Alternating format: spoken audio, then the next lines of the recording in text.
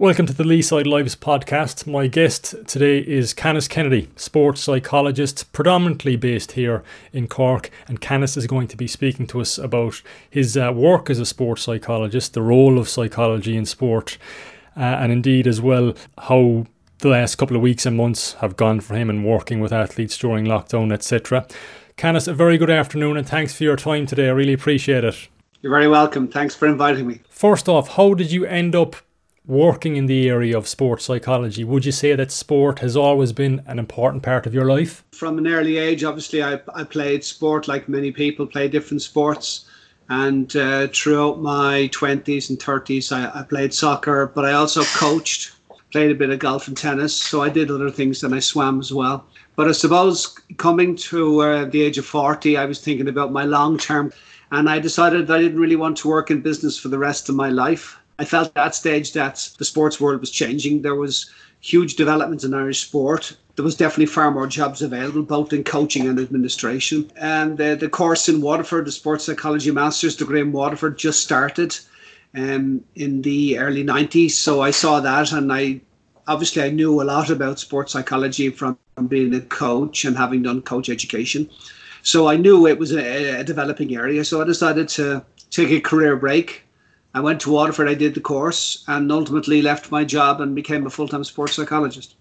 And it's something, I get the sense that it's a job that you love, and even referring to it as a job is probably something you don't do because it's your passion, I guess, more than your job, is it? But I don't have a job in the sense that most people have a job, either self-employed or working for somebody else.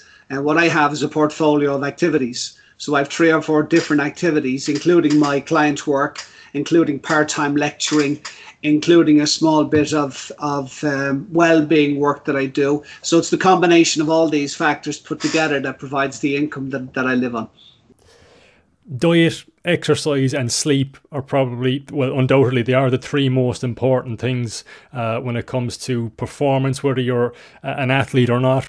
The area of psychology has probably been overlooked as well in the past in terms of sport. From your studies, from your portfolio, shall we say, how important is the role of psychology in sport, Canice, when compared with these other factors?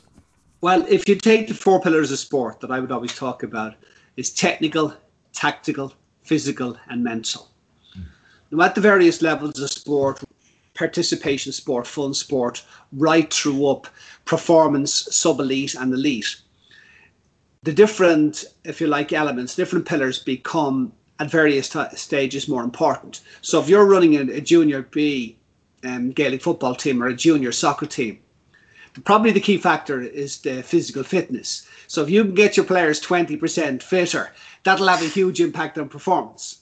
But the further you go up that pathway towards elite sport, the more all those 3 levels, technical, tactical and physical, there's very little difference between those levels. So at the more like sub-elite performance and elite level of sport, the mental part becomes more and more important. In other words, it's possible to get, if you like, larger, if you like, performance improvements with sports psychology or mental fitness at a high level you'll get at a local level. Second issue I'd say about it is that sports psychology is a bigger factor in individual sport and team sport, in the sense that if you, for instance, have confidence issue or concentration issue or an anxiety, pre-performance anxiety issue, as an individual, that can impact dramatically on your performance.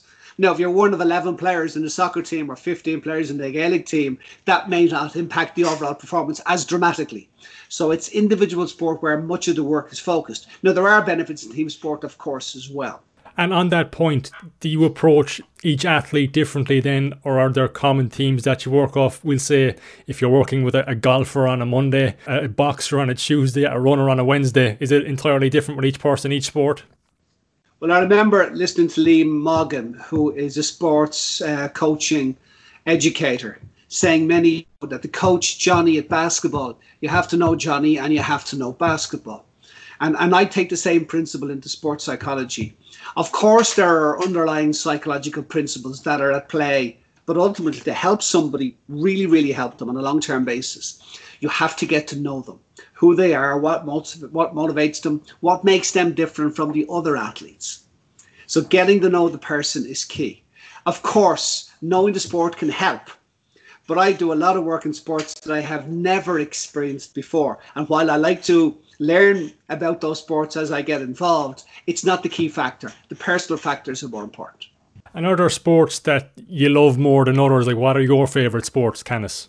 Well, I played soccer, so soccer is obviously a sport that's dear to my heart. Soccer is one of the sports that hasn't adapted as quickly to other elite level sports in terms of using sports psychologists, which is a pity, really. But I think if you take the Premier League, for instance, 5 or 6 years ago, very few of the clubs would have admitted or stated that they had sports psychologists on their staff. Now, in fact, they did, but didn't like to talk about it. Many do have staff working with the academy players. Few have staff working with the elite level players, the first team players, which is rather a pity. But in my work, I've done a lot of work in the GAA, naturally, because the GAA is very strong in this part of the country. And I do a small bit of work in golf, which I think, as a sport, more than anything else, is made for sports psychology because it's different than lots of other sports. And then you can talk about the areas like athletics or rowing that I've done a lot of work on. So I've worked across the board. Let's take soccer as an example. If you have an average enough soccer player, can the right mentality, that positive mindset, make an average player a top class player, would you say, Canice? No, I wouldn't. No. However, I do use this saying that it is important to me. A player with first class mindset and second class ability will always outperform the player with second class mindset and first class ability. So you have to have the ability in the first place. Of that, there's no doubt. But there's no doubt that some players can go out on the big occasion and perform, and some players can't. And for me, the value of sports psychology in many ways is to provide players with the ability to perform consistently. I mean, I frequently hear coaches saying to me, Canice, I have a great player. He's brilliant on Tuesday, he's brilliant on Thursday, and he's awful on Sunday morning in the match. What's wrong with him? And that's a performance issue. So it's not about ability. So it's about, now, if he's a donkey on Tuesday and a donkey on Thursday, there's no point sending him to me. I'm not going to turn him into a great player. When it comes to injury then, can psychology play a part in that when an athlete is on the sidelines? Can their attitude towards that injury setback, I suppose, limit the time frame that they spend on the injury table or on the sidelines, Canice? Yes and no. I think the attitude that you take to fitness, recovery and rehab is absolutely essential. If you take the view, oh my God, here I go again, it's always me, there's no doubt that can lead to a lack of input into your rehab, and it can set you back, it can make the process slower. My one worry in the current elite level process of recovering from injuries is that players tend to be coming back far too quickly from injuries. For instance, if you take the ACL, which is a very common injury these days, unfortunately, for different reasons, players are coming back in 6 months, whereas if 5 years ago when ACL started becoming more common, it was a 12-month recovery process. Now, I believe players are being pushed back probably too quick. And then many people are thinking, oh, look, if we can get the psychology right, then we can fast track the physical. I don't believe that is possible. When you look at the Premier League as well, we've seen lots of mind games between numerous managers, and in the big boxing fights as well, in the build-up, lots of mind games ongoing. Do these tend to have an impact on the outcome of a match or a fight, do you think? In the short answer to that is no. In many ways, I think that the mind games are literally just games. They're actually, it's more about generating column inches in newspapers and sort of quick clips on Sky News or Sky Sports News for managers. Now, at times, and there are one or two managers who use them more than others, who try and annoy opposition managers and get in the heads of opposition players. But quite frankly, at that level of the sport, it's largely irrelevant. Now, if you take a sport like boxing, again, while some of the pre-fight antics is pantomime, and it's about selling seats and all the rest, there's no doubt that some, let's say, boxers are trying to get into the head of others because it's a 1v1 situation. Get them annoyed, get them over aroused, get them upset by passing personal comments. But I think at the highest level, it's largely ineffective. So Alex Ferguson, Jose Mourinho, they would have had as much success without all the crap in the build-up to games, you think? Absolutely. Now, there's no doubt if you take refereeing, for instance, and refereeing is a very interesting debate at many, many levels. It's something that we always seem to have debated for many, many years. And despite VAR, it hasn't gone away. And certainly Ferguson was one of those that, tried to get in the minds of referees, particularly around issues like timekeeping, where he deliberately tried to upset referees. Now, managers are largely discouraged and are in danger of discipline if they do the sort of antics that Ferguson got away with. Areas such as mindfulness and meditation are gathering momentum, I think, over the last 10, 20 years. It's something I'm studying myself at the moment, and I find it fascinating as well. Are mindfulness and meditation, do you bring those into your routine when you're dealing with athletes? I do. And I do for this reason. First of all, I hate the term mindfulness and I hate the term meditation. Okay. And when I speak about those areas, I talk about people taking 5-minute break, sitting down with a cup of tea, whether in a job, it's the performance issue, or whether they're sports people, and taking some time to do some deep breathing and, if you like, closing their mind for a few minutes. Okay. Like this idea of meditation, mindfulness, give people the impression that you get into the lotus position and you put your hands in the deep meditation position and you almost levitate. It's about taking a break. And for me, particularly around elite athletes, one of the challenges for elite athletes is they don't have jobs and study and other factors to switch off with. And oftentimes they're thinking about sport 24/7. And in the build-up to matches, the weekend or competitions or races, they spend all of their time thinking about it. And if you do that, it drains energy. It actually impacts negatively on performance. So I love the idea of encouraging athletes to actually take a break, be able to go and sit down for 5 minutes and daydream. Now, I know we can use meditation and mindfulness to be a bit more specific around the concentration and concentrate on a factor. But even sitting there, allowing random thoughts to come in, let them drift off again, that ability to switch off, powerful aid to performance.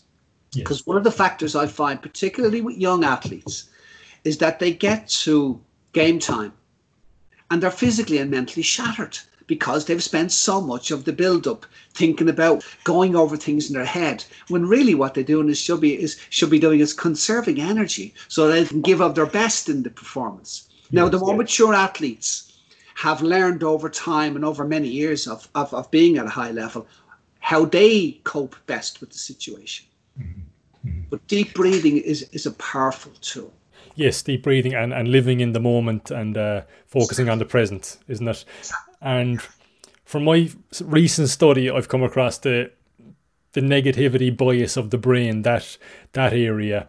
And when it comes to sport, the example you might use is winning 4 games, losing 1 and focusing on the bad result. Or if 9 journalists have a positive review for you or positive rating and 1 doesn't, you'll focus on the negative again. How do you overcome that? The biggest factor that we all have with our brain is that we do have a negativity, if you like, setup. Now, it's probably done over many, many, many years, thousands of years of evolution. And it's from a safety point of view. So you never walk out on the street without looking, because a car could come and knock you down. So all the time we're looking at a worst case scenario. Okay. Now, the problem about negative self-talk is that it's powerful. Negative self-talk works. And for the athlete who says, oh my God, I can't beat her, I can't run faster than her, we never beat that team, those thoughts are powerful because they work. They stop you performing at your best. They inhibit high-level performance. Now, if you take the opposite view, we can win. We can beat them. There's no guarantee of success.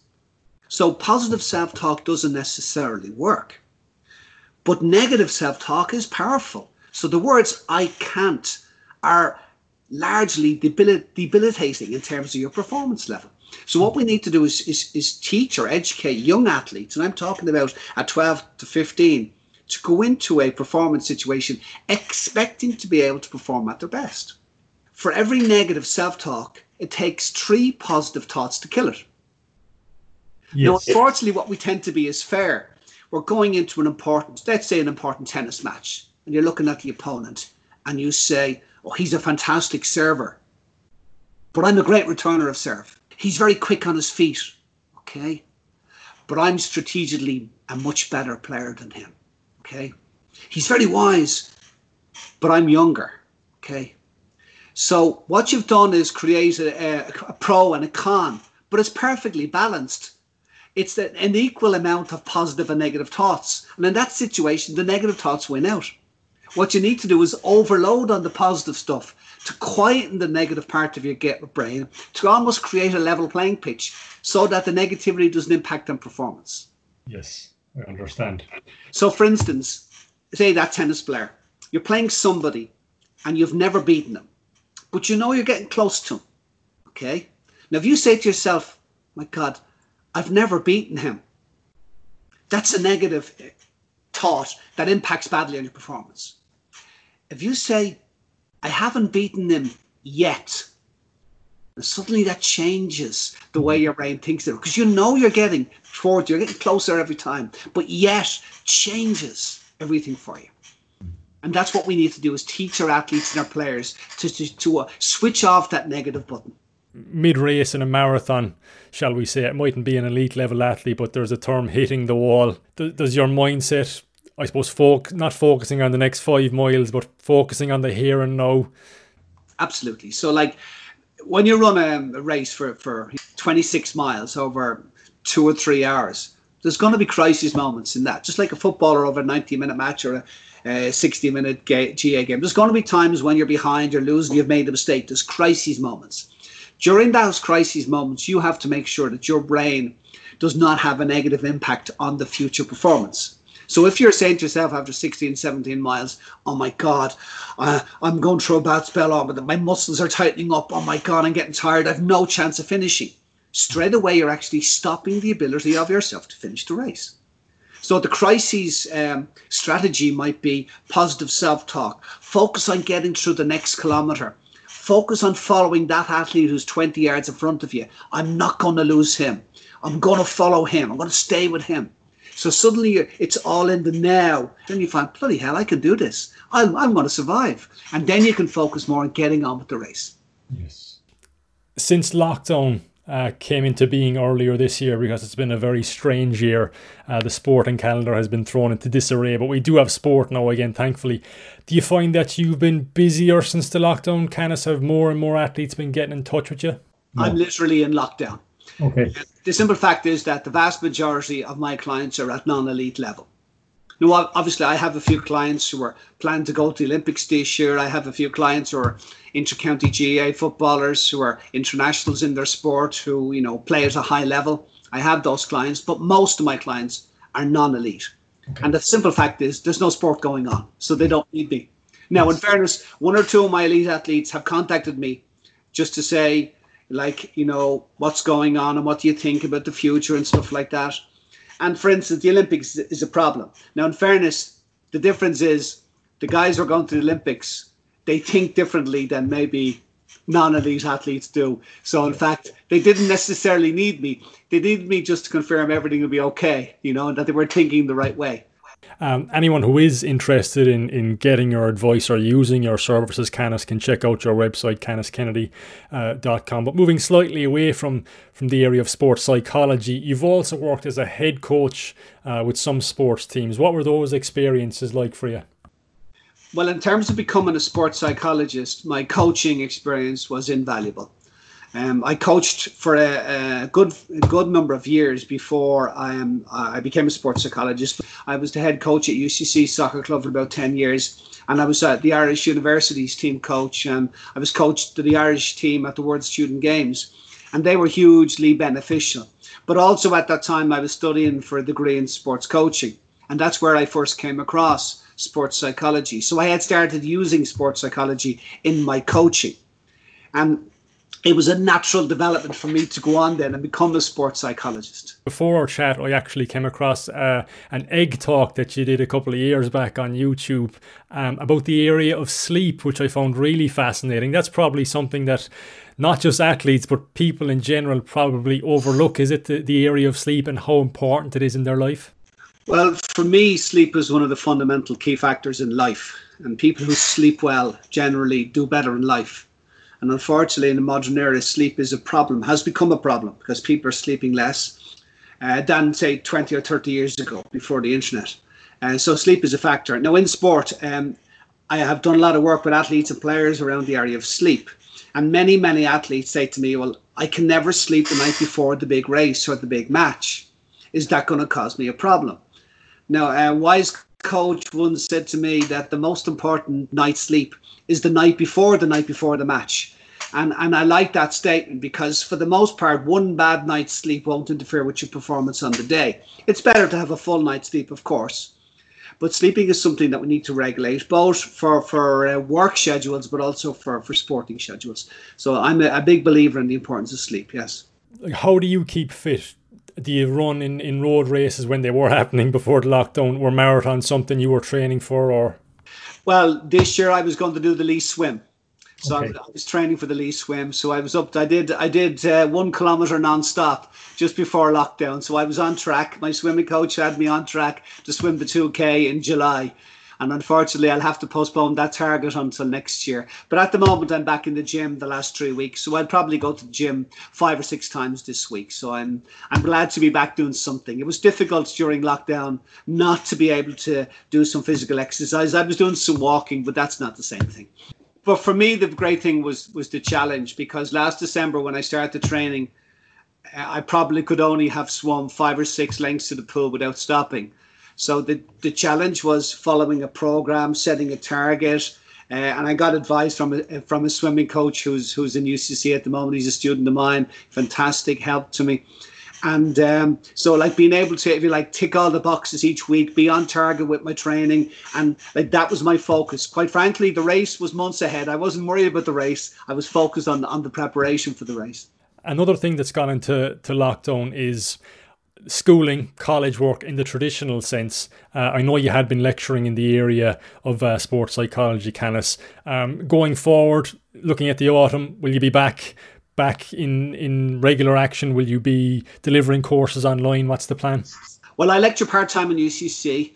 And I do a few modules. I do sports psychology, coaching theory and coaching practice on the PE degree at UCC. Obviously, we will be impacted. Well, college will start 3 weeks later. We hope to start on the 20th of September. So I'll be back, hopefully, doing my lectures then. What we don't know is exactly how much will have to be done online and how much can be done in the classroom. Now, luckily, some of the modules we'll do is in a sports hall. And already we break the group of 50 into 225s. So with a group of 25, it's possible for social distancing in a sports hall. So that's possible. But I'm not sure how the classroom stuff is going to work out. I also run a course in Douglas Community School, which is essentially sports psychology for coaches. It's a course I've been running for about 12 years now, and I love it. I get coaches from lots of different sports who come. I don't know if that's going to start this year because we're still in the dark with how secondary schools are going to cope. There's a company called Afresh as well. I know you were telling me about those. Talk to me a bit about your role with Afresh, what exactly it is you do. Well, Afresh are a wellbeing company who target courses and workshops at organisation.